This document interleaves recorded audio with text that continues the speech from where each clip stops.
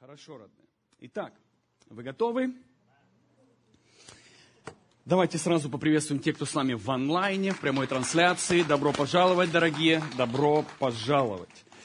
И как я и говорил, что пока меня Бог не отпускает с этой темы, мне она очень нравится. Вы знаете, я сам, когда с отцом провожу время, чтобы получить очередной пазл, очередные ключи. И не только, вы знаете, не только моя жизнь обогащается, когда он мне говорит некоторые вещи. Я верю, что каждая жизнь из вашей жизни обогащается, потому что все эти вещи, они настолько важны. Вы знаете, я абсолютно убежден в том, что определенное время назад, по крайней мере мы, как Центр трансформации, не только как локальная церковь, но как глобальное движение, да, мы вошли с вами в сезон строительства царства. Я почувствовал, я уверен, мы все с вами почувствовали ветер перемен, мы все почувствовали, как атмосфера сдвинулась. И Бог, Он ищет личных взаимоотношений. Он не ходит за стадом, Он не ищет толпу. Ты больше не спрячешься. Сезон, где Он спрашивает, задает тебе вопрос: хочешь ли ты быть со мной? Хочешь ли ты знать лично меня? Достаточно ли тебе проповедников? Хочешь ли ты, чтобы я кормил тебя со своей руки? И вот это тот сезон, где мы с вами переходим из стада в личностей, и с каждым из нас Бог имеет личное дело. Аминь. Это прекрасный сезон. И я увидел, как вскрылись мотивы. Некоторые люди не смогли находиться в том месте, где на них просто направили, знаете, луч света. И тебе нужно разбираться со своим характером, сердцем, сознанием. Кто-то понимает? Почему? Потому что в стаде можно было спрятаться, но не тогда, когда Отец с тобой работает один на один. Это и привилегия, и страх. Все зависит от того, в каком состоянии твое сердце. Привилегия для тех, кто хочет ближе быть к Ним. Он убирает все препятствия, которые мешают тебе приблизиться к Нему. Страх для тех, которые делали вид христианина, с перепугу покаялись и отдали свою жизнь. И они просто живут посредственной жизнью. Я называю это воскресные люди, которые просто в воскресенье вспоминают, что они верующие. И нужно птичку поставить. Но я верю, мы вышли с этого сезона. Аминь. Давно вышли. Аминь. Итак, я пойду в следующую тему, и в этой теме я хочу поделиться с вами некоторыми ключами. Okay? Тема называется «Сферы обитания сыновей Бога». Сегодня я хочу немножко объяснить, поставить некоторые вещи на свои места. Потому что для многих людей, которые в младенчестве находятся, или они только запрыгнули в движение славы, им так страшно хочется, знаете, выходить из тела, ходить какие-то транспортации, быть на небесах. Другими словами, это все неплохо. Но я сегодня хочу объяснить, как Бог на это смотрит, и закрепить это словом. Хорошо? Итак, я хочу немножко объяснить вам, что такое сфера обитания сыновей Бога. Где мы с вами рождены быть, что нам дано, над чем нам с вами дана власть, в чем мы имеем абсолютный авторитет, и сферы, в которые нам запрещено совать свой нос. Итак, сферы обитания сыновей Бога. Итак, сегодня я желаю поговорить о самых основных 3 сферах, которые упоминает Библия. Okay? 1, 2 и 3 небе. Слышали такие выражения? 1, 2, 3 небо. Библия это часто говорит, упоминается это постоянно. Если кто-то из вас невнимателен, я напомню, это переводится как небо, поднебесье и небеса небес. Это терминология Библии. Все нормально, да? Все встречали это. То есть небо – это физическая земля, или это называется физический мир, или наша сфера физическая, в которой мы прикасаемся, рождаем детей, строим дома. Все из физических элементов. Это называется физическая сфера, или просто небо, или земля. Да? Другими словами, это вот этот первый элемент. Небо, физический воздух, кислород. Okay? Вот это называется небо. 2 сфера – это поднебесье.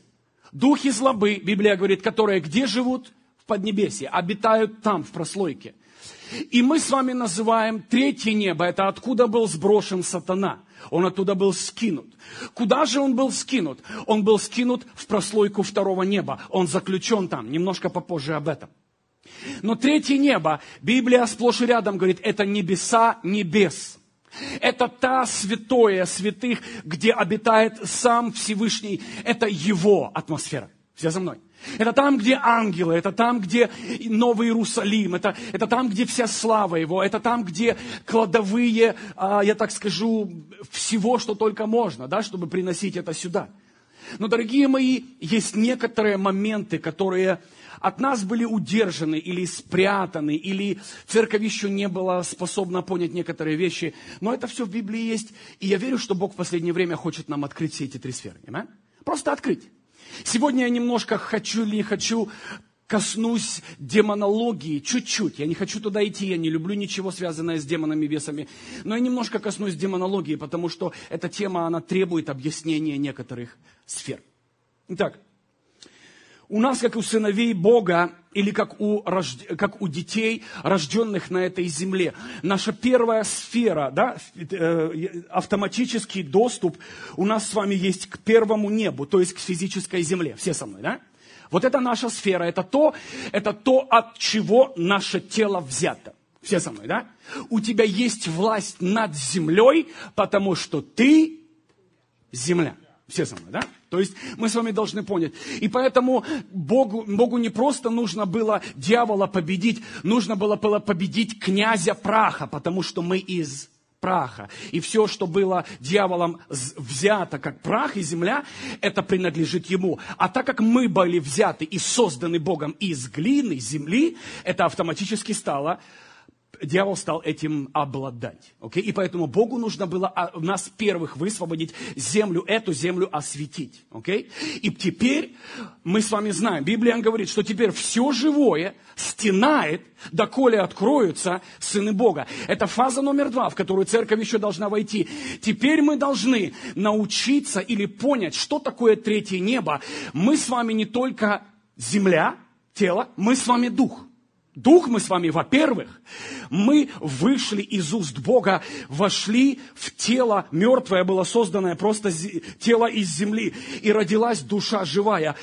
Душа живая, это то, что дает тебе идентификацию, это то, кто ты есть. Все со мной, да? То есть, как различить дух от духа по его душе? Я туда не хочу идти, это отдельная тема, окей? Поэтому ты со мной доселе? Со мной, да? Хорошо. Прекрасная тема, я когда писал ее, мне просто уже слюни бежали. Будет вкусно.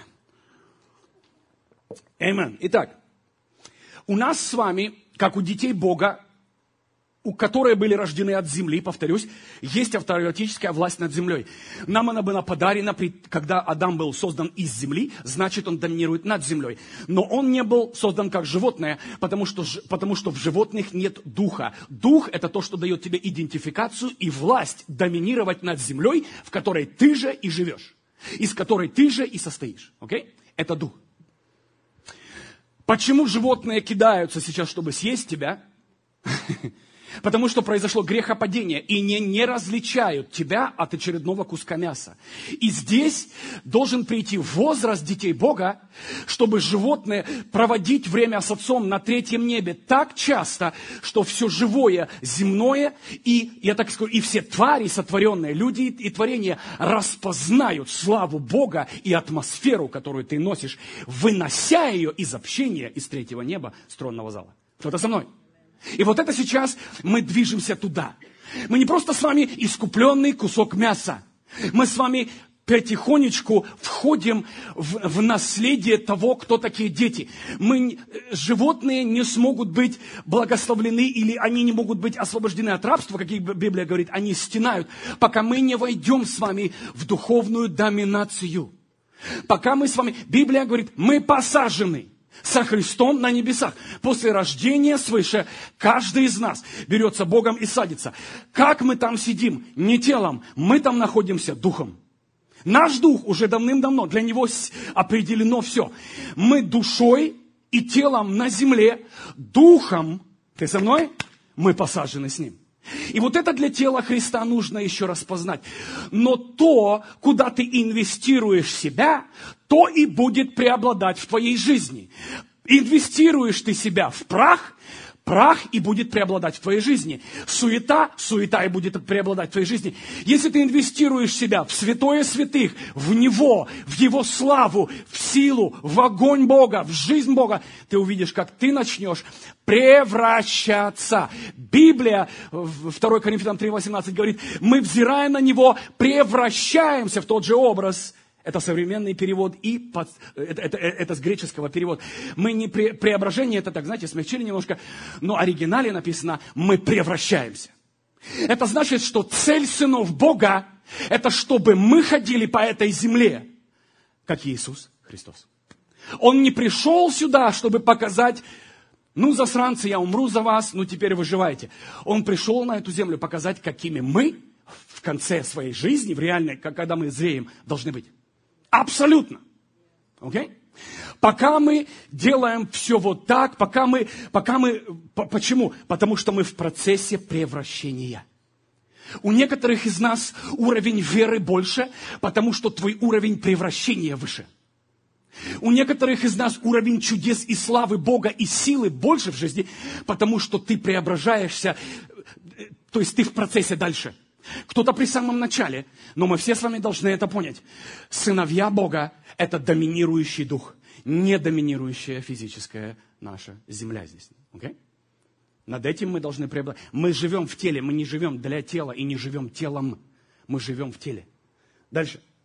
Что-то взяли для себя? Ты со мной? Okay?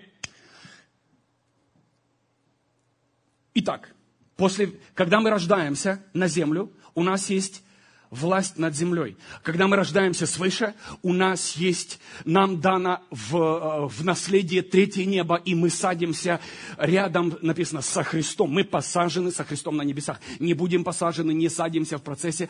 Ровно когда рождение свыше, это совершившийся факт, и Бог берет тебя и садит туда. Окей? Дальше. Демонический мир заключен во втором небе. Поймите, дорогие. Демонического мира нет никакого доступа ни к первому миру, ни ко второму. Ты скажешь, так почему же он работает? Исключительно, я это делился в прошлой теме, когда мы с вами своей собственной воле позволяем через сознание, искушение и атаки дьявола подарить ему наше тело. А для дьявола нет ничего круче, чем овладеть сознанием и телом человека. Это то, через что он может работать на этой земле.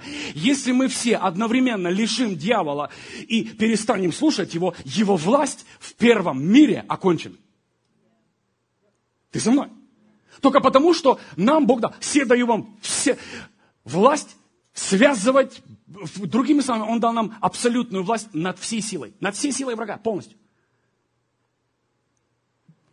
Итак, ты со мной, да? Первое небо, второе небо, третье небо. Первое небо для физического человека.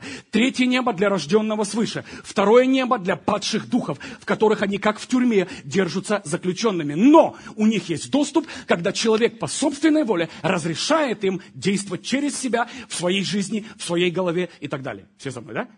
Дьявол подошел к Иисусу Христу, ничего не смог сделать. Только по одной причине, потому что тот не пустил его. А дьявол работает, не может сатана здесь появиться и что-то натворить. Ему нужен всегда человек, мозги, руки, деньги, которые этот человек отдаст на служение сатане и так далее. Все со мной, да? Хорошо. Поэтому поймите, если кто-то говорит, о, дьявол меня попутал, ты себя попутал. О, дьявол меня атаковал, ты разрешил ему себя атаковать. Бог бы никогда не призывал на суд, а Библия говорит, все будут на суде. Окей? В одной из прекрасных, я не говорю, это к невесте не относится, невеста судить будет. Я говорю, все придут на суд. Если Бог справедливый, так? Он никогда не будет судить тех, которые не были виноваты в своем собственном поражении. Это значит, если мы идем на суд, значит на всех на нас ответственность отогнать искушение, остановить, закрыть эти двери и сказать, нет, никогда я не хочу, чтобы ты, дьявол, был в моей жизни. И все. Некоторые люди, как победить искушение? А ты победи. У меня нет сил. Ты даже не представляешь, какой сильный ты. Тебя убедили в слабости, и ты даже не хочешь двигаться дальше, чтобы сказать дьяволу нет. Ты привык на этой черте сдаваться, потому что ты не хочешь. Кто-то со мной? Ты не хочешь, не дано бы, искушение Бог никогда не допустит в твою жизнь атаку или испытание больше, чем ты способен выдержать и победить. Мы просто не хотим переступать черту и быть победителем. И все. А нам даны ключи. Дух Святой, освященное сознание, Библия, рождение свыше, Дух, который растет, и так далее. Поэтому будем очень аккуратны с тем, чтобы мы там бросались на дьявола и говорили, он очень слабый враг, чтобы обвинять его. Окей? Очень слабенький. Поэтому не надо мне говорить, такое искушение. Конечно, ты не молишься. Ты с Богом не проводишь время. Все, что ты делаешь, сидишь, смотришь боевики, порнуху. И играешь в азартные игры. Ты воруешь, врешь. И ты думаешь, ты сможешь победить. Твой дух абсолютно ослаблен до ничего. И когда приходит искушение, ты не способен это взять. И все, ты разорван. Поэтому будь аккуратен. Итак. Единственное, как у духов тьмы, есть доступ, могут влиять на первое небо, физический мир, это из нашего позволения, я уже сказал, да? И через искушение, где мы даем прямой доступ духам тьмы, подчиняя наши тела и наше сознание демонам и бесам. К третьему небу, небеса, обитель Бога, у Люцифера и его армии доступа нет. Он был сброшен оттуда навеки. Он там жить не может. Библия говорит, только в 2 случаях сатана может быть или иметь доступ к третьему небу. Знаете, какое это?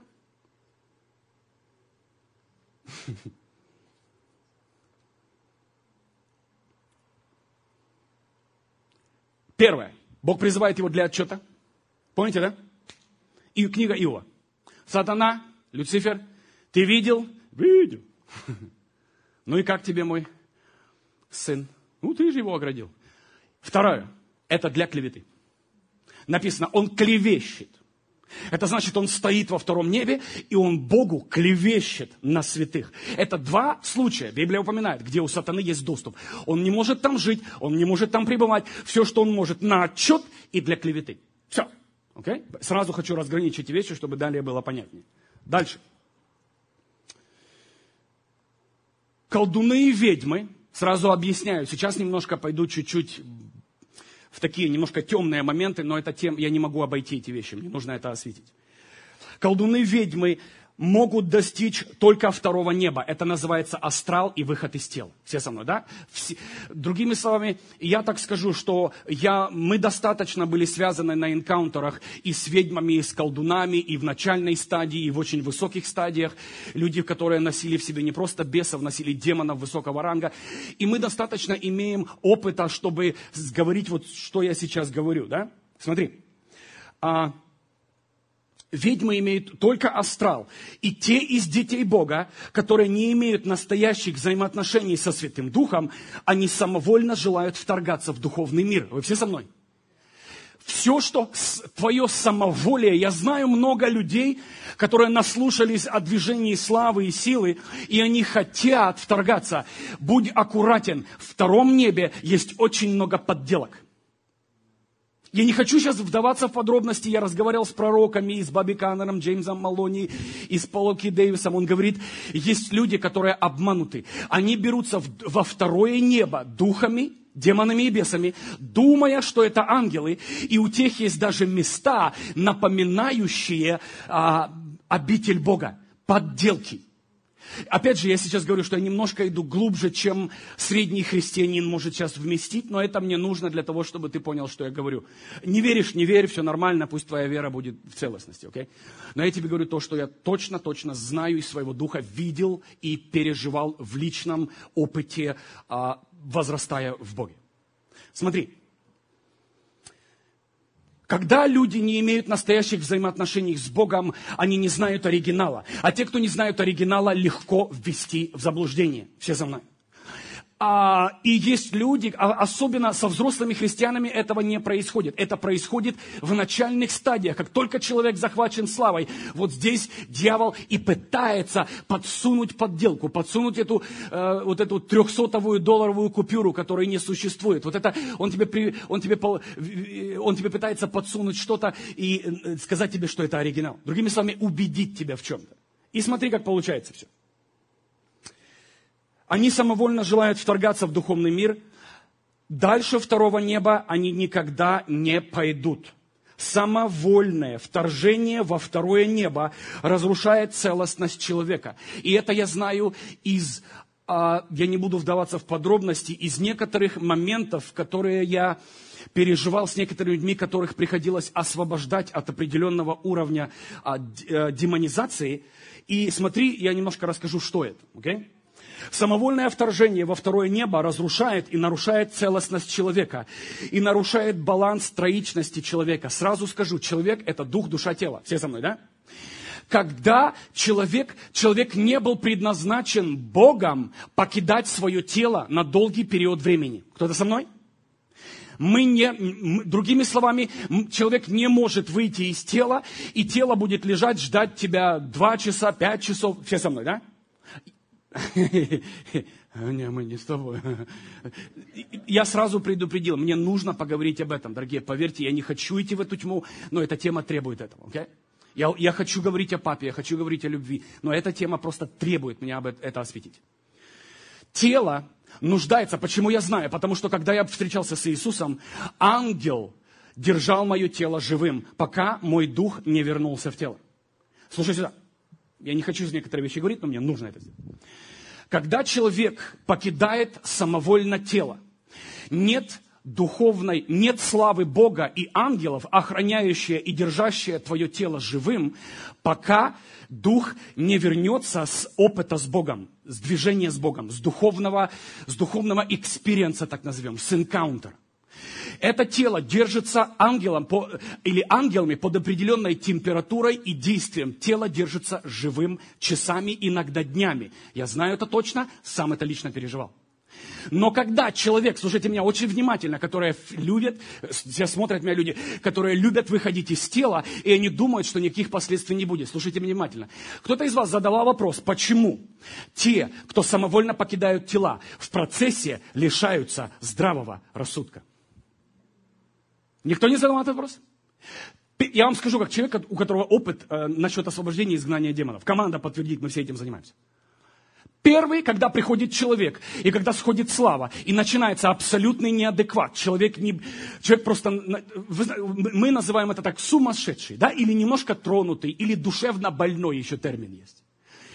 Бог мне сказал, что когда человек выходит из тела, мозг не может долго находиться без крови, пульса, без жизни. Скажите мне, вы знаете, что первый фактор, когда человека приводят в себя, это когда они знают, что мозг только определенное время был без кислорода. Все со мной, все знаете это, да? Что происходит? Человек, который выходит чаще и чаще, он теряет рассудок, потому что твой мозг лишается элементарных вещей, элементарного кислорода для жизни. У тебя мозг деградирует в процессе движения и нелегального выхода из тела в астрал. Те, кто занимаются демонологией, или я так скажу, не демонологией, демонология это хорошая. Те, кто занимаются колдовством и оккультизмом, они сейчас знают, о чем я говорю. Они сейчас все знают, о чем я говорю. Потому что я был забран Богом из тела на несколько часов. И я точно знаю, что мое тело было охраняемо ангелом. Охраняемо. Вы даже не представляете, какая находка для сатаны, когда ты оставил свое тело в его руках.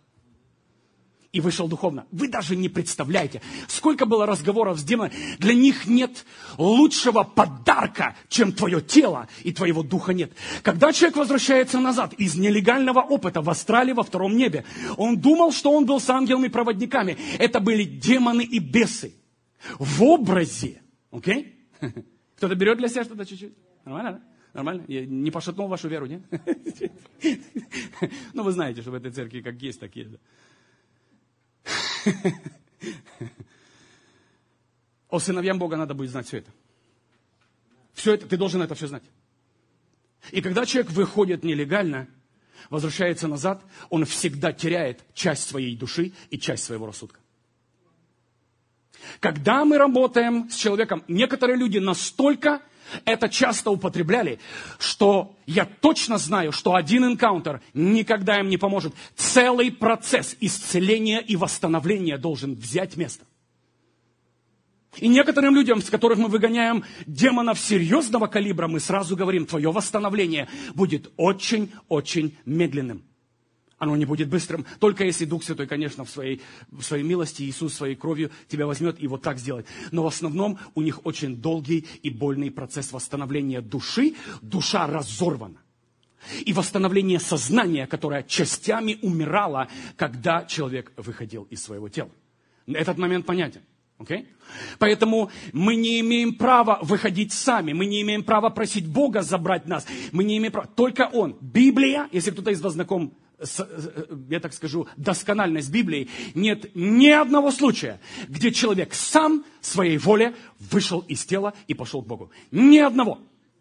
Везде, кстати, этих случаев массы, которых Бог забирал человека, но там всегда был проводник от Бога. Всегда стоял ангел, святой или сам Иисус, сам Господь. Все за мной? Окей? Хорошо.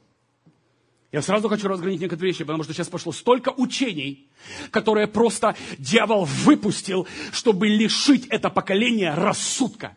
Чтобы овладеть ими и ихними телами, чтобы разрушить их душу и нарушить целостность. Если кто не слушал тему целостность сыновей, обязательно прослушайте. Там я говорю о том, что такое дух, душа и тело, и как оно должно быть все вместе и все четко. Okay? Все должно выровнено и отбалансировано Богом. Если что-то перекошено, ты не целостный, и у тебя начинается дисбаланс и хаос в твоей жизни. Далее. Тебе уже нормально? Нравится? Хорошо? Дальше. Вы можете заметить такую особенность. Большинство тех, кто вторгается в духовный мир без приглашения, в процессе теряют рассудок и получают абсолютное, иногда тотальное разрушение души. Мы этих людей называем тронутыми или душевно больными. Да. Okay? Я с этим феноменом сталкиваюсь на протяжении всего моего служения. Как только я вижу человека, у которого не все в порядке с рассудком, чаще всего он или его родные, это наследственность, были задействованы в глубоком колдовстве, оккультизме и посвящении своей души сатане. Все за мной? Okay? Когда человек своевольно покидает свое тело, оно не способно жить без души. Сейчас просто быстренько поставим точку на этом, да? Потому что бесам приходится держать тело ушедшего живым, а это влечет за собой огромный ряд духовных и душевных последствий. И очень часто, когда человек возвращается назад с астрала, знаю, разговаривал с этими людьми, они обнаруживают в себе еще одного, двух или нескольких бесов прибавок. Okay? Для некоторых христиан, которые со сборника поют, сейчас они в шоке. Они сейчас просто в шоке. Вы знаете, что христианский мир намного глубже, чем сборник? Вы знаете, что духовный мир намного глубже и шире, чем то, что мы можем понять с вами? И то, что я говорю, поверьте, это не из-за того, что я хочу сейчас это говорить, а потому что пришло время открыть вот эти сферы обитания. И вторую сферу неба я должен затронуть. Okay? И ты должен об этом знать. Чтобы потом, когда тебя спросили люди, что такое первое, второе, третье небо, что такое демоны, астрал, что такое душевно больные люди, у тебя будут ответы, когда ты все это услышишь. У тебя просто будет ответ. И это сейчас я это говорю сейчас не из книжки, родные, это из долгого многолетнего опыта проведения энкаунтеров и освобождения людей на конференциях здесь, везде, именно работы с людьми тяжело зависимыми, okay? Посвященными сатане. Дальше. В Слове Бога, Библии, нигде не упоминается о том, чтобы человек по своей собственной воле покидал свое тело. Но очень часто, когда Бог желает забрать человека, рядом всегда будет проводник от него. Проблема спасенных в том, что для них первое небо или земля вот эта, да, атмосфера физическая, является первостепенной.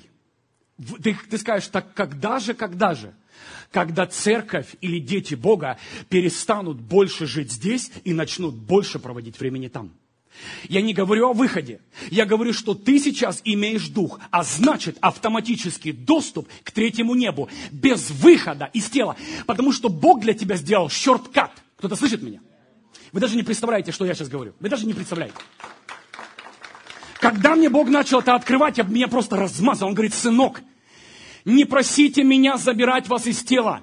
У вам дан элемент духа, шорткат в небо, мгновенно, не покидая земли, я могу ходить по небесам. Но он говорит, проблема наша, для нас этот мир реальнее, Господь говорит, чем мой. Но когда ты начинаешь проводить с ним время, как Моисей, Ты начинаешь сиять, как Бог. Ты начинаешь говорить Его фразами. Ты начинаешь знать глубины. Моисей провел с Богом 40, потом 40 дней. И когда он вернулся оттуда, он написал все Пятикнижье, всю историю. Скажи мне, откуда это взялось? Он провел время с безначальным. Он не выходил из тела. Нигде не написано. Написано, он в теле пошел на гору. Там. Физические скрижали, которые он грохнул потом. Мне кажется, что в тех скрижалях было меньше законов. Я думаю, в тех скрижалях было 2, которые Иисус сказал. Возлюби Господа Бога и возлюби ближнего. Когда он пришел, увидел все это, он пошел, переписал. Он сказал, нате. И они прочитали. Бог мой. Ну, моя теория. Можно не верить в это. Это как бы мое заключение такое маленькое. Ну, как бы я думаю. Он увидел тельца, увидел все это оргии, увидел все этот кошмар. Говорит, так, пойдем перепишем сейчас. По-моему, для них 2 мало.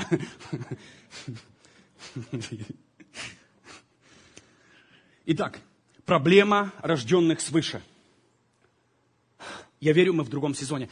Я верю, сейчас поднимаются учителя, поднимаются дары, таланты и функции, которые будут постепенно нас перетренировывать в то, чтобы ходить в духе больше, чем в этом мире. Проводить с ним время больше, чем мы проводим в этом мире. Знать его больше, чем мы знаем наших жен и мужей. Кто-то со мной. Я верю, дорогие, мы в том сезоне, где именно вот это отличает сыновей от просто верующих. Верующие рождены свыше, да, они спасены, но они не могут быть сыновьями. Они спасенные. Но сыновьями могут быть те, кто являются наследниками. А наследством распоряжаться могут только те, кто обладают и входят в сферу третьего неба, Духа Бога, небес Его. Аминь? Там, где Господь пребывает. Дальше. У спасенных, у верующих первая проблема. Для них первое небо, физический мир является первостепенным. Но для зрелых, я верю, мы сейчас с вами зреем и созревает тело, сыновей Бога, третье небо является доминирующей реальностью. И когда, я помню, Так, а ну-качки, тихо. И вы знаете, когда я побывал вне тела с Иисусом, я никуда не уходил, мы с Ним были, я не был на небе, не был в аду, это все есть записано на записях, моя встреча с Иисусом, мы были с Ним в атмосфере, Он показывал мне некоторые элементы, будущее, прошлое, Он показывал мне некоторые моменты, которые меня интересовали, но я не уходил никуда. И когда Иисус вернул меня в мое тело, мне страшно захотелось повторить это. Я посвятил несколько месяцев, молясь и постясь, чтобы вернуться туда. И в процессе отец сказал, нет, сынок, для тебя этого достаточно. И по сей день у меня такого уровня экспириенса не было. И я даже не знаю, будет ли. Но меня это уже не волнует. Потому что я дозрел ходить, не выходя из тела, ходить по третьему небу. Твой дух, дорогие, у тебя шорткат. Некоторые люди говорят, я хочу пробиться к Богу. Пробейся в свои мозги. Твой дух, он с тобой, он прямо сейчас. У духа нет времени и расстояния. Ты со мной? Нет времени и расстояния. Это значит, мгновенно ты можешь быть с Богом. Мгновенно ты можешь переживать. И Бог мне, сынок, Он говорит, я дал тебе короткий путь. Тебе не надо пробиваться через второе небо, с демонами воевать. У ангелов этой возможности нет. Слушайте внимательно. Вот почему, когда ангелы должны прийти на небеса, они будут сталкиваться с демонами в Поднебесье. Помните, о чем писал Даниил? Я не хочу открывать, тема будет вечная. И смотри, Даниил говорил, я просил Бога, и моментально вышел ответ. Но из-за того, что Даниил не имел того, что имеем мы, ангелы должны нести откровение, пробиваясь через всех демонов и бесов, через все эти персид, князь Персии, да, там, другими словами, нужно было через атмосферу пройти, и 21 день воевал архангел и Михаил, и войско неба, чтобы принести откровение Даниилу. Бог говорит, сынок, это время окончено, кровь открыла все, и сейчас... И у тебя есть шорткат, короткий путь, мгновенно быть с Ним, а у Него мгновенно быть там, где ты. Да придет Твое царство, да будет Твоя воля на земле, как и на небе. Кто-то понимает все эти две сферы сейчас? И некоторые люди говорят, мы воюем с бесами. Ты воюешь со своей головой. Воюют с бесами те, кто не дозрели в духе. Поймите, они правильно говорят. Они правильно говорят. Они говорят, мы пробиваемся. Ты пробиваешься, потому что твое тело доминирует, а дух маленький. Когда твой дух вырастет, и ты на все это не будешь обращать внимания, доступ мгновенный в сокровищнице Бога, и ты будешь приносить эту славу, эту силу, это наследие мгновенно. Через Слово. Вот я сейчас, что я сейчас делаю? Я делюсь с вами откровениями из сокровищниц. Кто-то слышит сейчас? То есть твоя функция, она сейчас запитана не из какой-то книжки и человека. Моя функция запитана сейчас прямо из третьего неба. И поэтому дьявол не может остановить эти откровения, потому что они текут с духовного мира. Кто-то слышит? Не духовный обречен на войну со вторым небом. Обречен, потому что дух слабый, чтобы видеть, слышать и быть с Богом. Очень слабенький. И поэтому он выживает. О, Господи, сегодня была такая война. Поверьте мне, я понимаю войны. Но не твоя персональная. Есть корпоративные войны, где мы с вами отвоевываем вещи. Здесь входит ходатайственная команда, мы это понимаем. Но моя война окончена с возрастом моего духа. Есть какие-то маленькие препятствия. Но, дорогие мои, мы же возрастаем в позицию и возраст Христа, не так ли? Скажите мне, с кем Иисус воевал? Ку-ку. Ку-ку.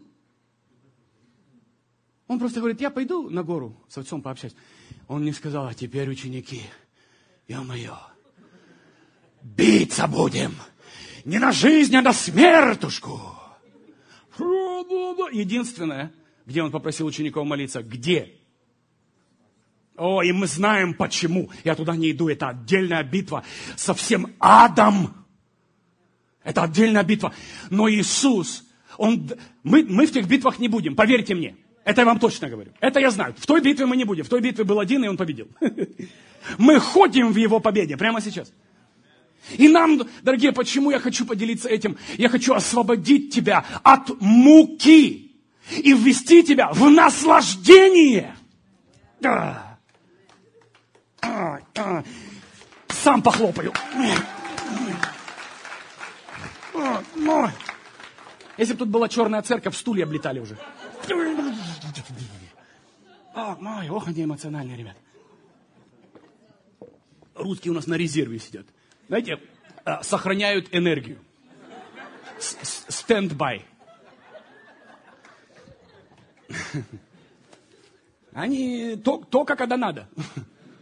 Точно надо. И он еще посмотрит, так, все там шумят, все? Да, хорошо, и я просыпаюсь со стендбая. Hello. Ну ты получаешь для себя что-то сейчас? Я делюсь, дорогие, поверьте мне, это не то, что там, о, Андрей крутой. Я один из тех, кто это начал. Вы все это будете делать. Во-первых, ты это сможешь делать. Некоторые говорят, я тоже хочу. А ты знаешь, кто ты? Если ты не знаешь свою функцию, она не будет течь. Другими словами, Светлана знает свою функцию как поклонника. Она из сокровищницы будет доставать поклонение неба и приносить его сюда. Беспрепятственно. Никакой войны. Ничего. Дух подключен, и через дух течет. Вот что дьявол ненавидит. Он ненавидит взрослых детей Бога, которые абсолютно минуют всю войну, минуют все второе небо, потому что мы не рождены там воевать. Нам вообще Бог не говорил там делать что-то. Есть атаки, ты связал. У тебя над всей, Библия говорит, над всей силой вражью тебе власть. Над всей. А над сатаной. Сатана во все тоже входит. Самого Люцифера, да, самого Люцифера. 2 Люцифера. Хотя нам одного хватит, не надо. Окей. 2. Сбой в программе. Перезапустите Matrix.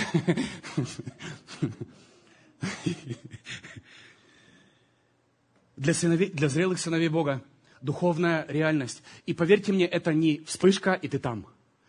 это процесс. Библия говорит, от силы в силу, от славы в славу. Мы превращаемся в тот же образ, в какой, который мы наблюдаем, как в зеркале мы смотрим на славу, и мы превращаемся. Другими словами, смотри на славу. Как я смотрю на Его славу, на Его силу, когда я с Ним? Свергай все, забудь о всех нуждах, проблемах. Это мусор. Иди к Нему, ищи Его лицо, ешь Его, пей Его, преследуй Его. Я жажду Тебя, Отец. Я хочу быть с Тобой. Наполни меня собой. Ничего мне не нужно из этой земли. Это прах, и в прах уйдет. Я ищу сокровище, Твое лицо. И когда ты будешь рыть, ты увидишь, до чего ты дороешь. И у тебя гейзер откроется, твоя функция просто взорвется. И ты увидишь, что тебе не надо будет диски свои продавать. Послушайте меня. Тебя весь мир будет слушать, будет ждать каждую проповедь. Потому что это не ты. Не ты. Это то, что запитано оттуда. Функция взрывается. Если ты думаешь, что у тебя ничего нет, подожди, пока ты начнешь ходить по третьему небу, и ты увидишь то, что у тебя есть, взорвется в славе и вытечет для детей, для сыновей Бога, для церкви.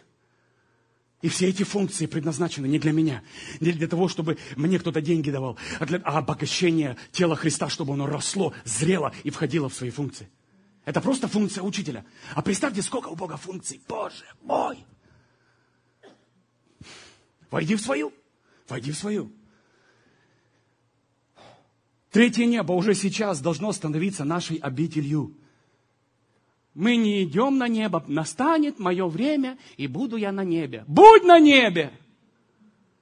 Будь на небе, как Иисус Христос, будь на небе. Как ученики. У них постоянное видение, ангелы, посещения. Они даже не врубались.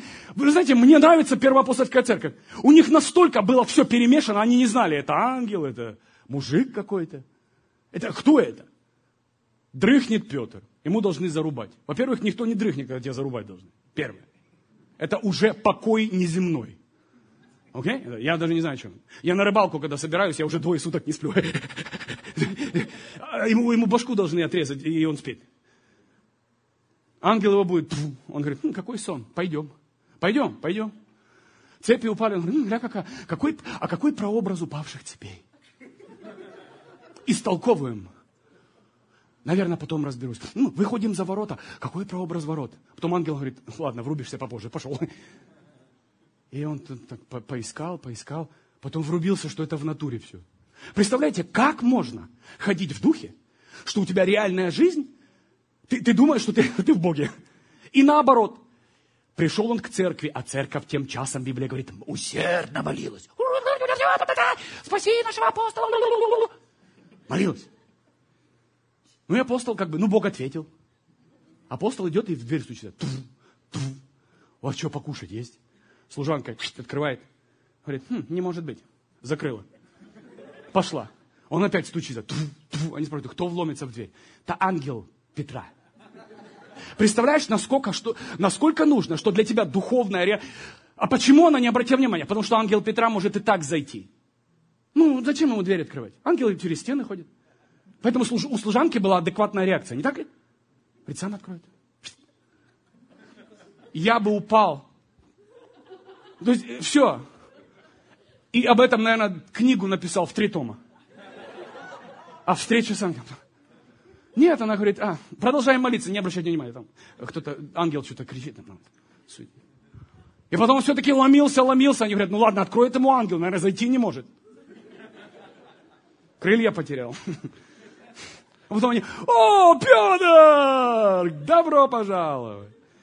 То есть, о чем мне это говорит? Это мне говорит о том, что у них и реальность, и духовный мир были одинаковые.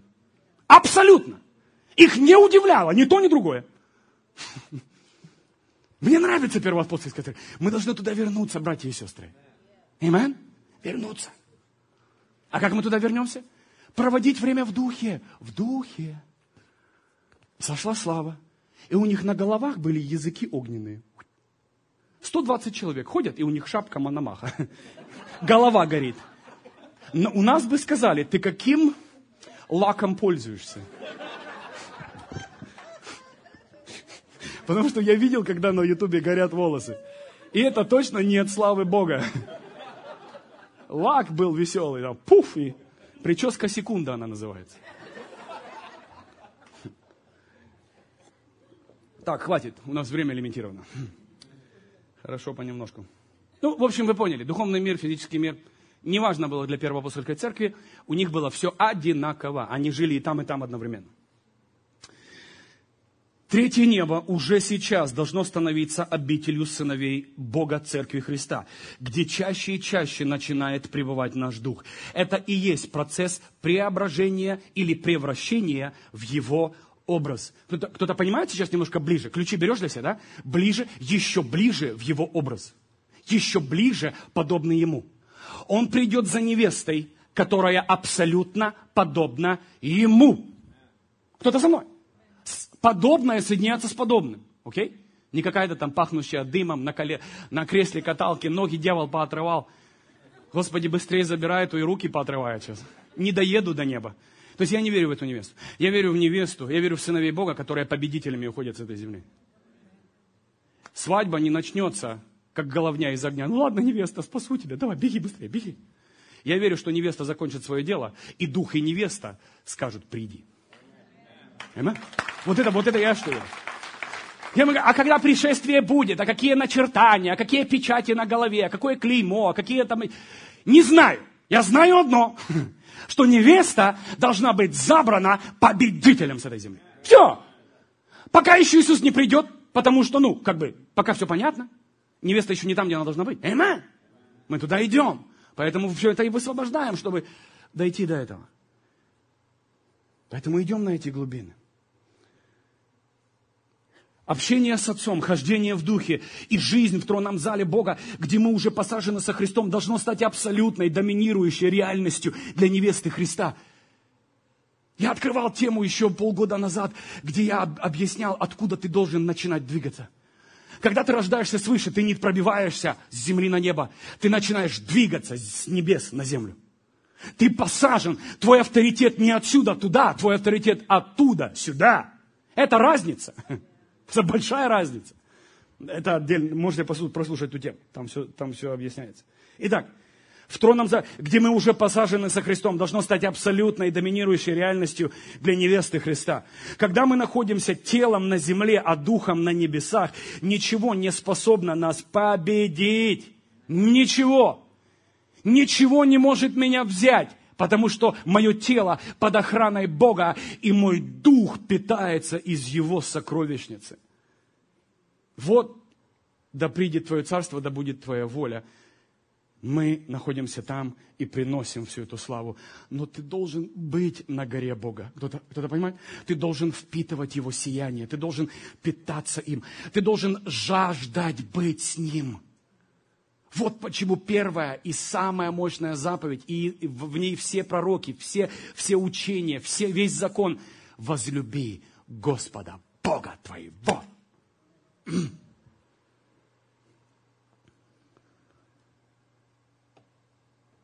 Ничего не способно нас победить. Это именно то состояние, в котором жил Иисус Христос. А Он являлся нашим абсолютным примером. Они камни взяли, написано, Он прошел посреди них. В оригинале написано, Он растворился.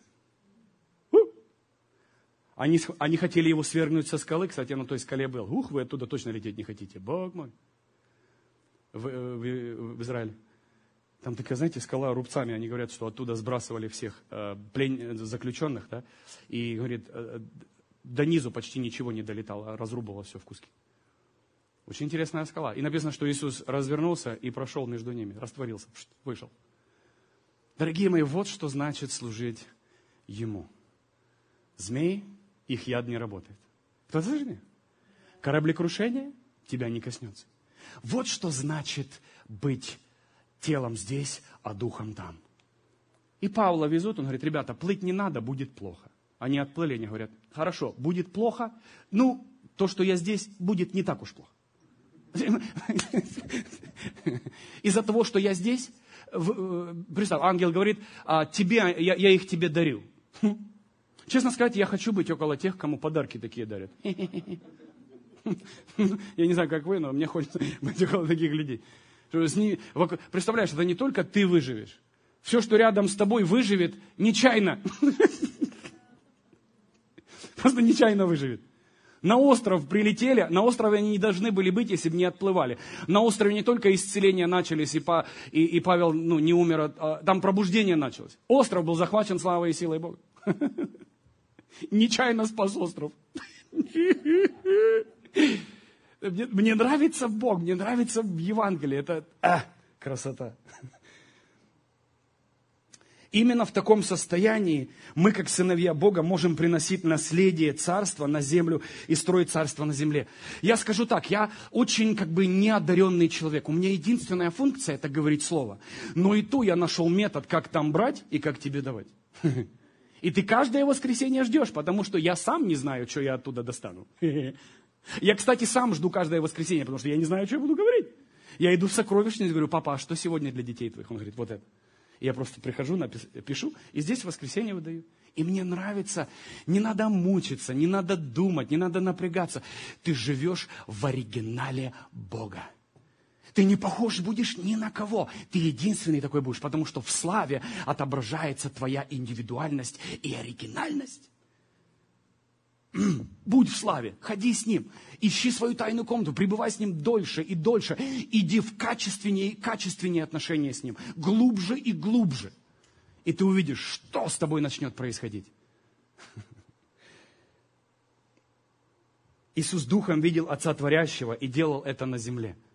Иисус ходил здесь и говорит: я не делаю ничего, что не вижу Отца Творящим. Если не делает Отец, я делать не буду. То, что делает Отец, я буду делать, другими словами. Что это? Вот это и есть.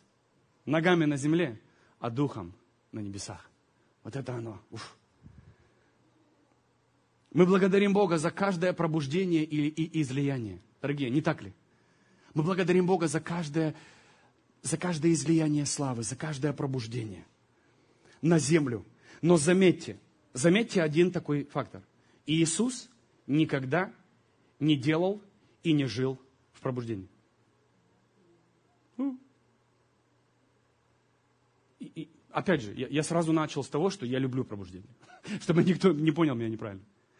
Но Иисус не жил в пробуждении. Он жил в постоянном движении. И вот о чем я молю Бога много лет. Пробуждения, они как вспышки, начинаются и заканчиваются. Излияние не для церкви, излияние для мира нужно.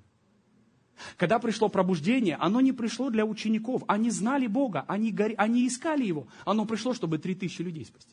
И чтобы началось движение церкви на земле.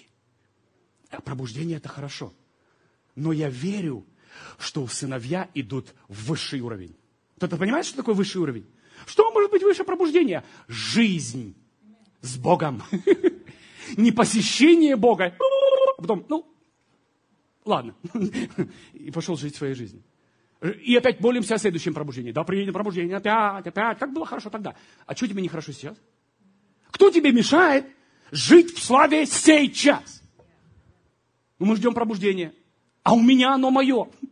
Личное, персональное. У меня есть гнездышко, где я с Ним каждый день. И меня не интересует, вошла церковь куда-то, не вошла, пошла, остановилась. У меня жизнь в славе с Ним.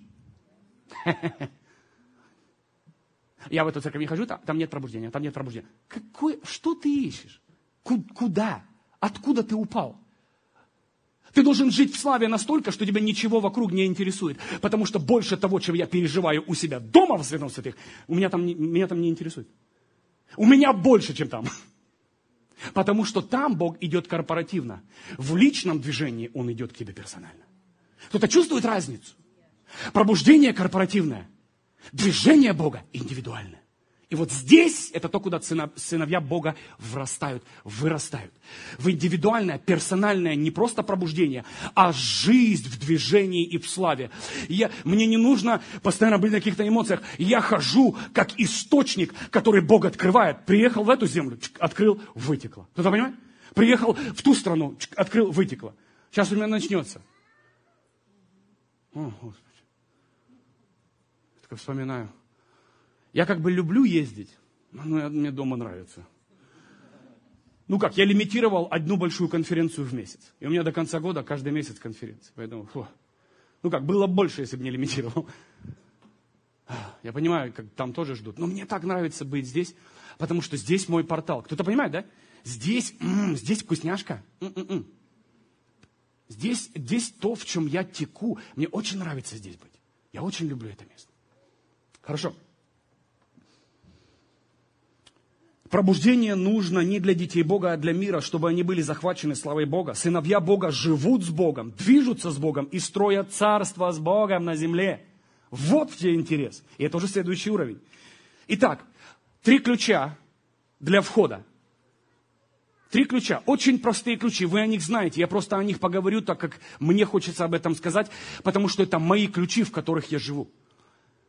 Итак, тебе не надо, если Бог не пришел за тобой, тебе не надо искать, там, Бог, выйми меня, забери меня с собой, я хочу с тобой быть. Нет, это только индивидуальные случаи, очень редкие и для особых вещей. Бог никому просто так не приходит, просто прийти сказать: привет, я папа, пощекотал и убежал. Он приходит с месседжем и с миссией, кто-то понимает? С определенным словом и посланием. Бог не играет в эти игры. Щекотать Он тебя будет просто дома в твоем святом святых. Защекочи там. Окей? Поэтому тебе не надо искать выхода, тебе нужно искать входа. Вход тебя ждет уже здесь. У тебя есть дух, через который короткий путь. Шорткат есть абсолютно в тронный зал на небеса. Сразу. Окей? Ты с ним, ты питаешься им. И чем больше ты это будешь делать, в процессе ты превратишься...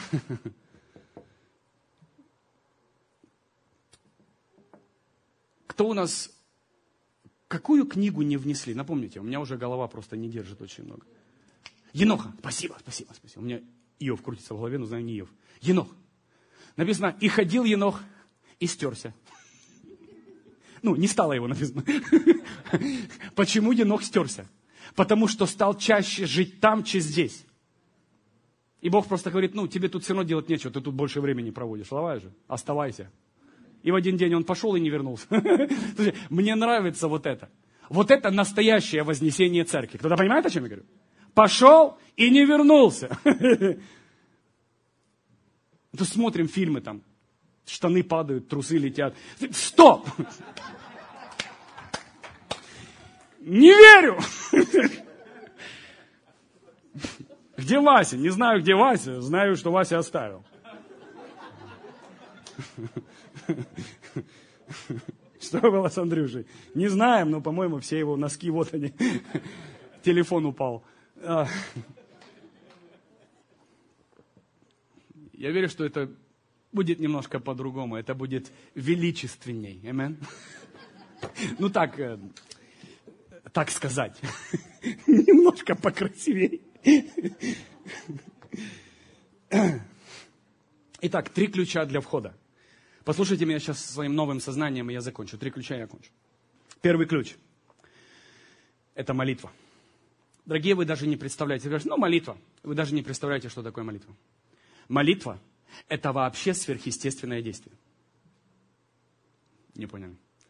Когда ты говоришь с человеком, это естественное действие. Как только ты разворачиваешь свою молитву и говоришь ее к Богу, это сверхъестественное действие.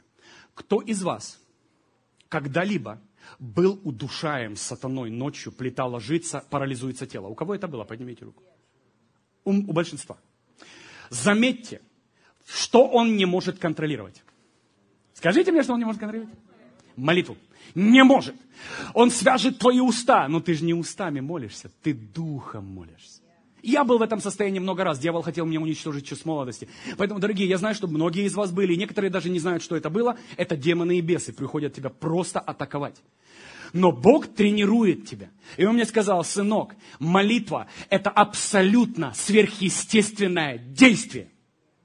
Когда ты молишься, не относись к этому, помолился. Нет, вкладывай в молитву все самое свое, потому что это сверхъестественное действие, и направляй к Отцу Небесному. Это невозможно контролировать, это невозможно остановить. Молитва – это то, что больше всего ненавидит дьявол. Потому что он не может вот это контролировать. Он может контролировать многие вещи. Там тело, там какие-то вещи извне, что-то там, да, какие-то вещи, атаковать тебя через какие-то искушения, через человека остановить. Но он не может контролировать это. Не может. И в самый тяжелый твой день ты промолишь всю тьму. Запросто. И молитва пошла. И ничего не свяжет эту молитву. Итак, молитва, дорогие, это первый ключ. Молитва я называю так, это дверь. Дверь, через которую мы входим в присутствие Отца. Многие дети Бога недооценивают молитву. Поймите, дорогие, что молитва это прямой доступ в третье небо. Автоматически и сразу. Автоматически. И чем больше ты будешь практиковаться в молитве, в искренней, честной молитве, Отец, возьми меня к себе. Отец, я хочу прямо сейчас духом быть с тобой. Захвати меня. Я не хочу уходить с земли. Я хочу быть с тобой. Как Иисус пришел на гору преображения, он не вышел из тела, он преобразился. В теле преобразил. Дорогие, мы должны с вами понять, что не обязательно выходить из тела, чтобы... Иисус нам это как пример показал четко. Он жил на этой земле. Он был в абсолютно сверхъестественных вещах. Каждый день в сверхъестественных вещах. И он нам показал, что не надо никуда идти. Он ушел только один раз. Аминь. В преисподнюю, ключи забрал, вернулся и пошел туда. Вот это был его путь. Все остальное время он был здесь, на земле. И он показывал нам пример. Если кто-то из вас был ночью атакован духами тьмы, все мы переживали, как тело парализованное, да, ощущение ужаса, страха. Ты ничего не можешь сделать. Только молитва способна двигаться. Это дьявол не может контролировать. Молитва это то, что сатана постарается забрать у тебя. И в молитве духи тьмы будут противостоять всеми силами своими, потому что это твой ключ и прямой доступ к третьему небу. Дорогие, если ты хочешь знать, я тебе сразу скажу. Первое. Ты говоришь, меня дьявол атаковал. Я тебе даже скажу как. Первое. У тебя было забрано общение и молитва с Богом. Сразу. Как только это забирается, ты становишься уязвим. Кто-то со мной? Что такое уязвим? На тебя никто не нападает. Ты не способен противостоять похотям. Ты со мной? Это значит, что-то в тебе начинает забирать власть. Вот почему нужно всегда молиться, всегда общаться с Ним, быть в Его присутствии. Okay? Написано, вы соль земли. Okay? Что соль делает? Держит все остальное от разложения. Тогда, когда Иисус писал, Он это писал именно как то, что сохраняет, то, что держит живым, то, что держит свежим. Не было холодильников тогда. Поэтому, когда что-то хотели сохранить, да, все это засаливалось. Дальше. Молитва это то, что сатана постарается забрать у тебя. Поэтому первый ключ это дверь. Мы сейчас говорим о двери. Это дьявол пытается у тебя лишить. Не отдай ему молитву, настоящую искреннюю молитву. И ты всегда будешь победителем. Всегда. Не отдай ему. Каждый день просыпайся, сделай что угодно, чтобы быть в молитве с самого утра. Не включать ни телефон, ни компьютер, ни телевизор. С самого утра мое сознание наполнено Богом, и твой дух наполнен силой для победы и движения на этой земле. Мы не знаем, с чем мы будем сталкиваться в процессе дня, но твой дух готов ко всему этому. Okay? Итак, первые две – это молитва. Второй ключ – это вера. Я называю вера. Итак, если молитва – это дверь, вера – это валюта неба. Все со мной? Молитва – это дверь. Нет молитвы – нет входа. Вера – это валюта. Это та ценность, которой, если ты хочешь что-то получить от Отца, ты должен расплатиться. Кто-то понимает, да? Но мы не говорим деньгами, золотом, серебром. Мы говорим, вера расплачивается за все чудеса и знамения. Вера. Без веры Богу угодить что? Невозможно. Вера же есть.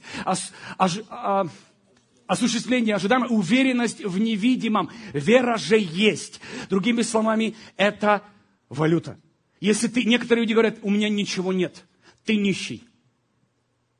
Я не говорю физически. Кто-то слышит меня сейчас? Если ты смотришь на других людей, ты смотришь, у него есть все. Я не говорю о деньгах, я не говорю о машине, я не говорю об этом. Это все вообще не то.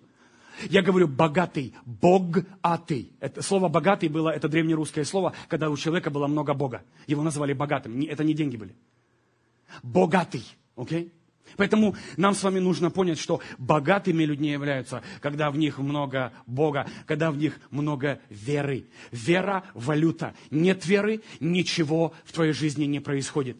Много веры – в твоей жизни много чего будет происходить. Всегда Иисус всегда удивлялся. Вы знаете, что Иисус ничему не удивлялся на земле? Ничему. Только одну вещь. Неверию и вере. Почитайте. И дивился неверию их. А в другом случае и удивлялся вере сотника. Помните? Он просто вау. Ничего Иисуса не удивляло. Одна вещь. Вера и неверие. Все. Это одна и та же вещь просто в две разные стороны. Вера и неверие. Поэтому, дорогие мои, Иисус, представь, маленькая вера, Иисусу нужно будет много работать. Большая вера, Иисусу даже работать не надо. Скажи только слово. Он говорит, хорошо, и идти не надо никуда. Да выздоровеет твой слуга. И выздоровел слуга. Самая лучшая вера, это когда Иисуса даже не трогают. Классная вера, да? Это самая лучшая вера. Это та вера, которая Иисуса даже удивила. Он говорит, так, кто скачал из меня помазание? И там женщина стоит, я. Она не знала, что сейчас будет. И он просто удивился, он говорит, и он удивился, он просто удивлялся вере ее. И она рассказала ему, да? Помните этот случай? Женщина с кровотечением. Она просто говорит, только одежды коснусь. Кто-то понимает, что вера – это валюта? Сразу предупреждаю, вера Богом не дается. Если бы Бог давал веру, Он бы нам всем дал один уровень веры. Почему у нас у всех разная вера? Мы выбираем валюту. Валюта берется в сокровищнице. А сокровищницу ты имеешь доступ, когда ты зрелый. Чем зрелее человек, тем богаче, им больше валюты у него. Но все начинается через молитву, через дверь, в которую ты входишь на третье небо. Растет твой дух, растет твой капитал веры. Не денег. Деньги – это последствия твоего хождения с Богом. Даже не обращай на это внимания. У тебя их будет масса. Капитал веры. Когда капитал веры великий, в твоей жизни будут происходить нереальные вещи веры. Бог будет действовать. Знаете ли вы, еще раз скажу так, вера – это кислород Духа Святого. Если нет кислорода, Дух Святой не может находиться в здании. Пришел Иисус в свое селение и не мог ничего, потому что не верили в Него. Не было кислорода, движения Бога нет. Ты хочешь видеть великое движение? Ты должен быть богат верой. Вера – это валюта неба. Ты со мной? Взял это все? Да? Хорошо. Еще один пункт. Так, сейчас я этот немножко посмактую. Итак, Богу невозможно угодить без веры. Двум вещам удивлялся Иисус, вере и неверию. Если Бога можно удивить этими двумя вещами, давайте удивим Бога.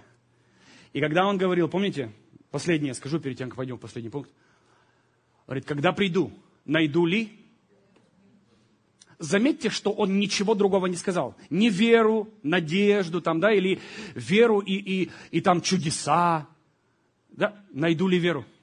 Все. Когда вернусь, найду ли веру на земле?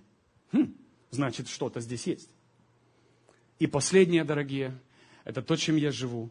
Это то, что я практикую, это то, что я прошу Бога, чтобы иметь в огромном количестве. Это любовь. Была бы моя воля, я бы сейчас затянул бы. Любовь.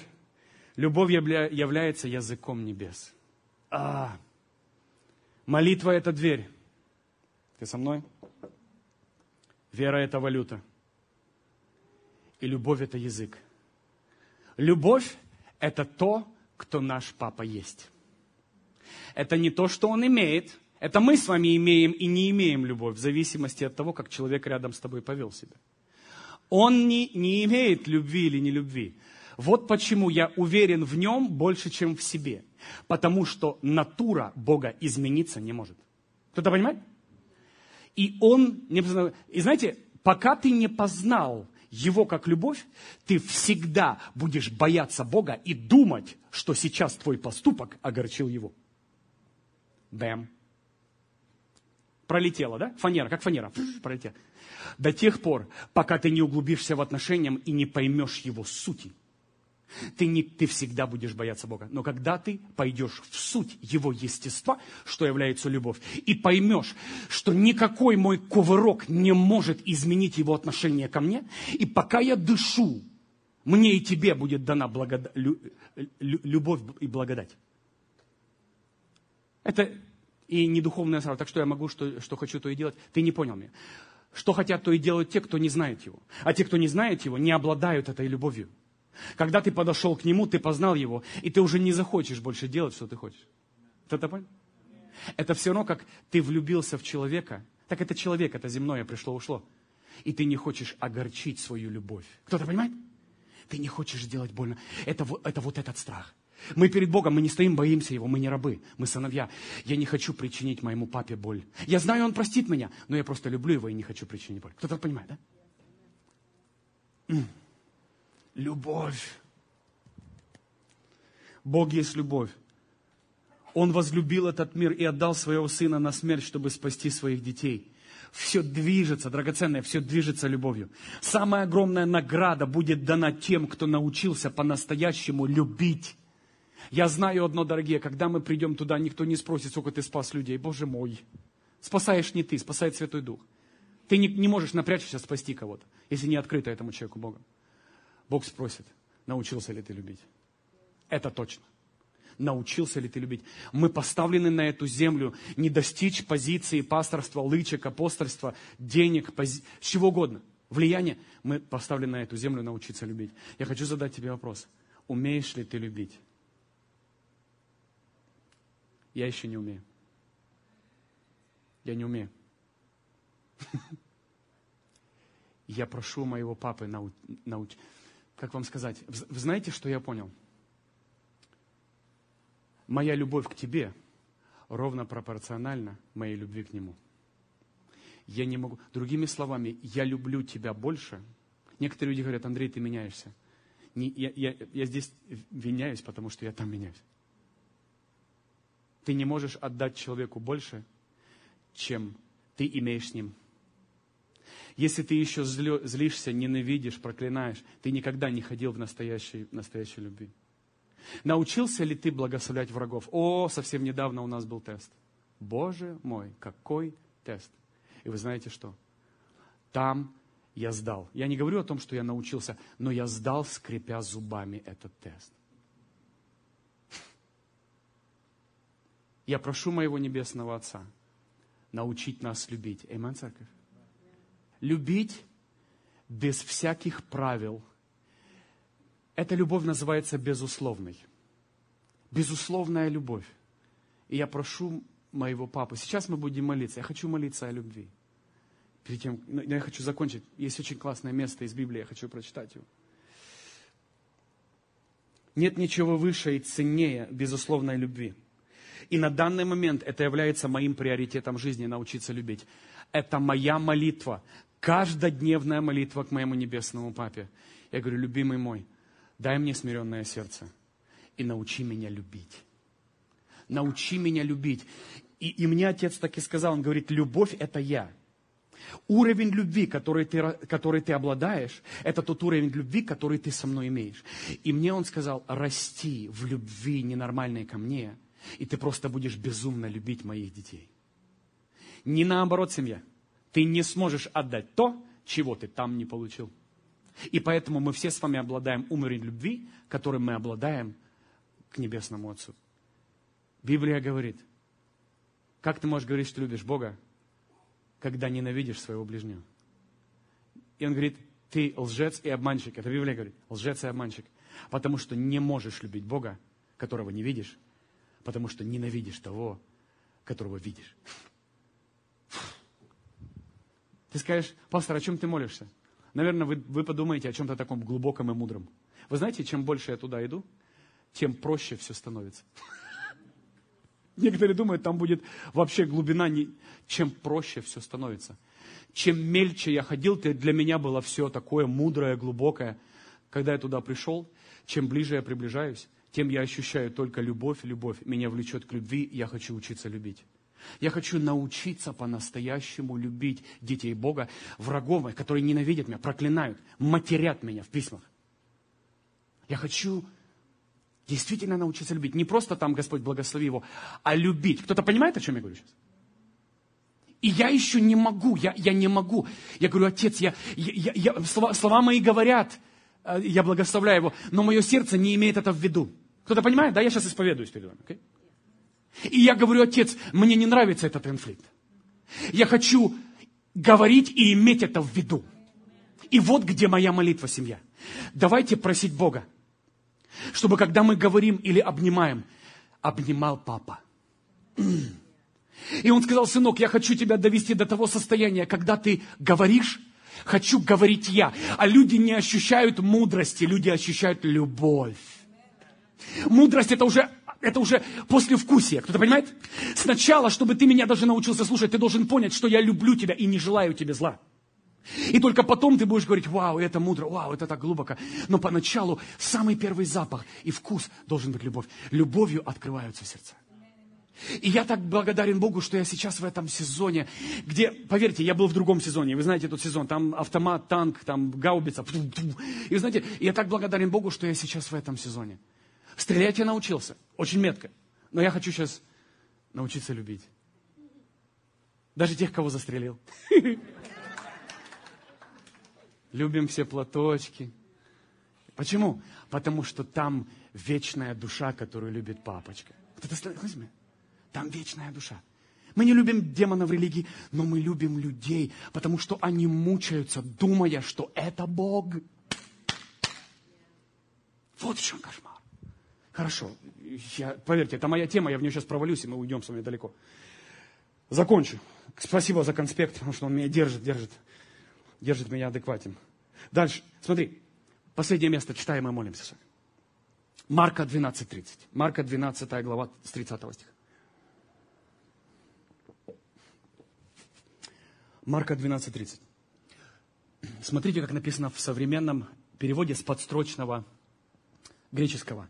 Ты должен возлюбить Господа Бога твоего всем сердцем твоим, всей душою твоей, всем разумом твоим, всей силою твоей. Вторая заповедь такая: возлюби ближнего своего, как самого себя. Нет никакой другой заповеди важнее этих. И вы знаете, в Синоде немножко смягчено.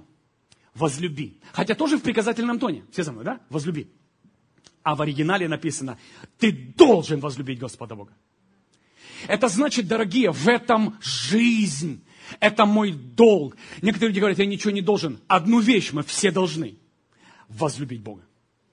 Вот это я должен. И я должен возлюбить своего ближнего, как самого себя. Когда я иду к Нему, я понимаю, кто я. А когда я понял, кто я, теперь эту любовь я могу подарить моему ближнему. Кто-то взял что-то для себя. Воздайте славу Богу. Давайте встанем. Давайте поднимемся с ними. Пожалуйста, дай немножко музыку. Давайте, просто закрой сейчас глаза, закрой глаза. Я просто хочу, чтобы и я, и ты сейчас, давайте искренне, давайте честно помолимся папе. Я сейчас не веду молитву, я точно так прошу Отца научиться любить семью. Иисус.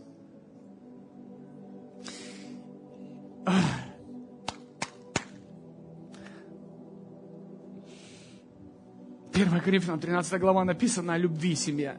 Я не хотел читать, потому что тема будет вечно. Если ты любви не имеешь, ты кимвал звучащий, покори все, победи все, захвати все. Дорогие, чем я дальше иду в Бога, тем я больше понимаю, что я не хочу звенеть как кимвал. Я не хочу быть просто звуком барабана, который делает просто выхлоп. Я прошу сейчас Небесного Отца, я сейчас не за вас молюсь, я за себя молюсь, вы молитесь за себя. Научить, потому что научить меня любить.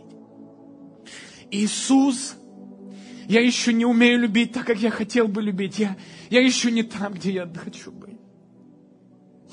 Мои слова еще говорят что-то, что мое сердце не имеет в виду. Я хочу, когда говорить, я хочу любить по-настоящему. Отец, научи меня любить. Я прямо сейчас прошу, Господь мой, откройся мне настолько глубоко, что я познаю Твое естество. Когда я познаю Твое естество и Твою любовь ко мне, тогда я могу возлюбить ближнего как себя. Бог, научи меня любить еще себя, Бог. Любимые, я прошу, я абсолютно искренне это говорю, я абсолютно отдаю отчет своим словам, и я абсолютно не боюсь об этом говорить, что я еще не на том уровне любви, где я хотел бы быть. И чем больше я сталкиваюсь с Ним, тем больше я понимаю, как мне недостает элемента любви. Поверьте, ни мудрости, ни каких-то тем, учений. Этого Бог мой до конца моей жизни хватит. Нет, да я хочу научиться любить. Я хочу именно это, потому что этого я вижу недостаток во мне. Во мне нет. Я не удовлетворен еще. И я тоже молюсь прямо сейчас за тебя. Отец, научи нас любить. Из-за того узнают, что вы мои ученики. Не из-за чудес, золотых зубов, елея, золота, изгнание бесов, хождение по небесам в духе. Нет.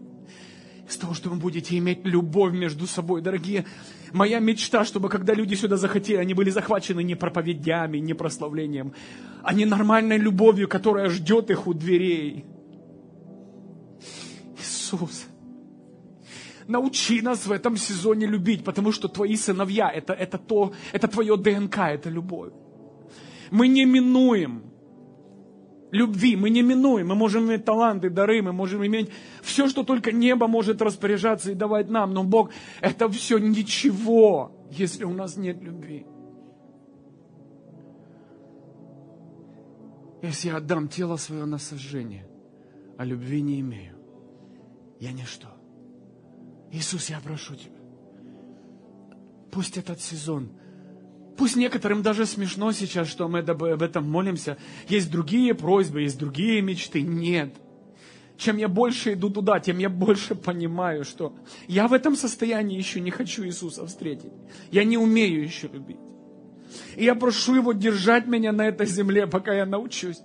Пока мои слова будут совпадать, и мое сердце с моими устами будет совпадать. Я хочу любить, поймите меня, я делаю все действия, чтобы сделать это. Но я еще чувствую, что сзади еще что-то не то, еще есть этот мусор, этот шлак, который мешает мне. У меня еще есть условия для любви. Бог, я не хочу, убери все условия, я хочу любить безусловно. Просто любить душу. Неважно, эта душа встала, горит в огне славы или просто валяется в грязи греха. Научиться любить душу. Душу, которая нуждается в папе, которая нуждается в любви. Я так благодарен Богу. Религия судит. Знаете, это первое, что у них на устах. Это осуждение. Кто идет в ад, кто идет на небеса. Мы не имеем права это делать. Мы не знаем. Нам не дано право судить. Запрещено судить, Библия говорит. Нам дано право оправдывать, любить и покрывать. Вот. И я хочу научиться это делать. И я просто прошу моего небесного папу научить нас любить. Вы знаете, сколько бы вещей не произошло в нашей жизни, вокруг нас, в церкви, если мы просто ненормально, безусловно, любили, и все. Ты бы никогда эту сплетню не передал дальше. Ты бы никогда на своего ближнего не собирал этой грязи. Ты бы никогда не делал стольких действий. И я молю Бога.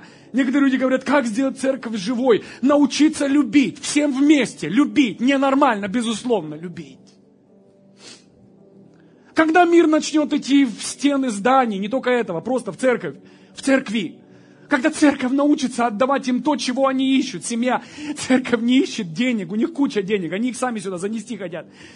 Мир готов заплатить любые деньги, чтобы им дали любовь. Мир ищет любви, мир ненавидит друг друга. Посмотрите новости, все съедают, сжирают друг друга. Посмотрите политику, посмотрите, Бог мой.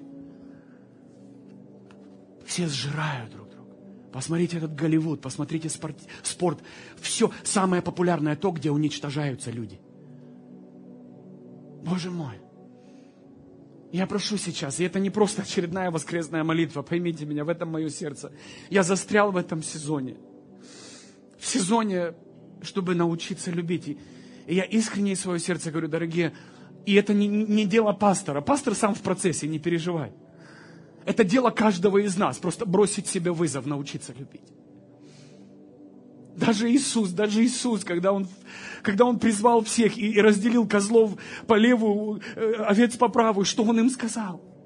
Войди в радость Господина, потому что я нуждался, ты пришел, я был голоден, ты накормил, я был в тюрьме, ты посетил, я был в больнице, ты был рядом. Боже мой, да никакого помазания, никаких церквей, никаких спасенных душ. Ты оказал любовь. Ты оказал любовь. Я прошу Бога прямо сейчас, чтобы каждый из вас не просто помолился, потому что пастор молится. Нет. Ощути это в своем сердце. Ощути это в своем сердце. Найди, если это тебе нужно, попроси Его. А я знаю, дорогие, мы все в этом нуждаемся. Все. Пусть это станет приоритетом в 2018 году. Научиться любить своего ближнего. Научиться любить того, кто рядом с тобой. Спасибо, Иисус.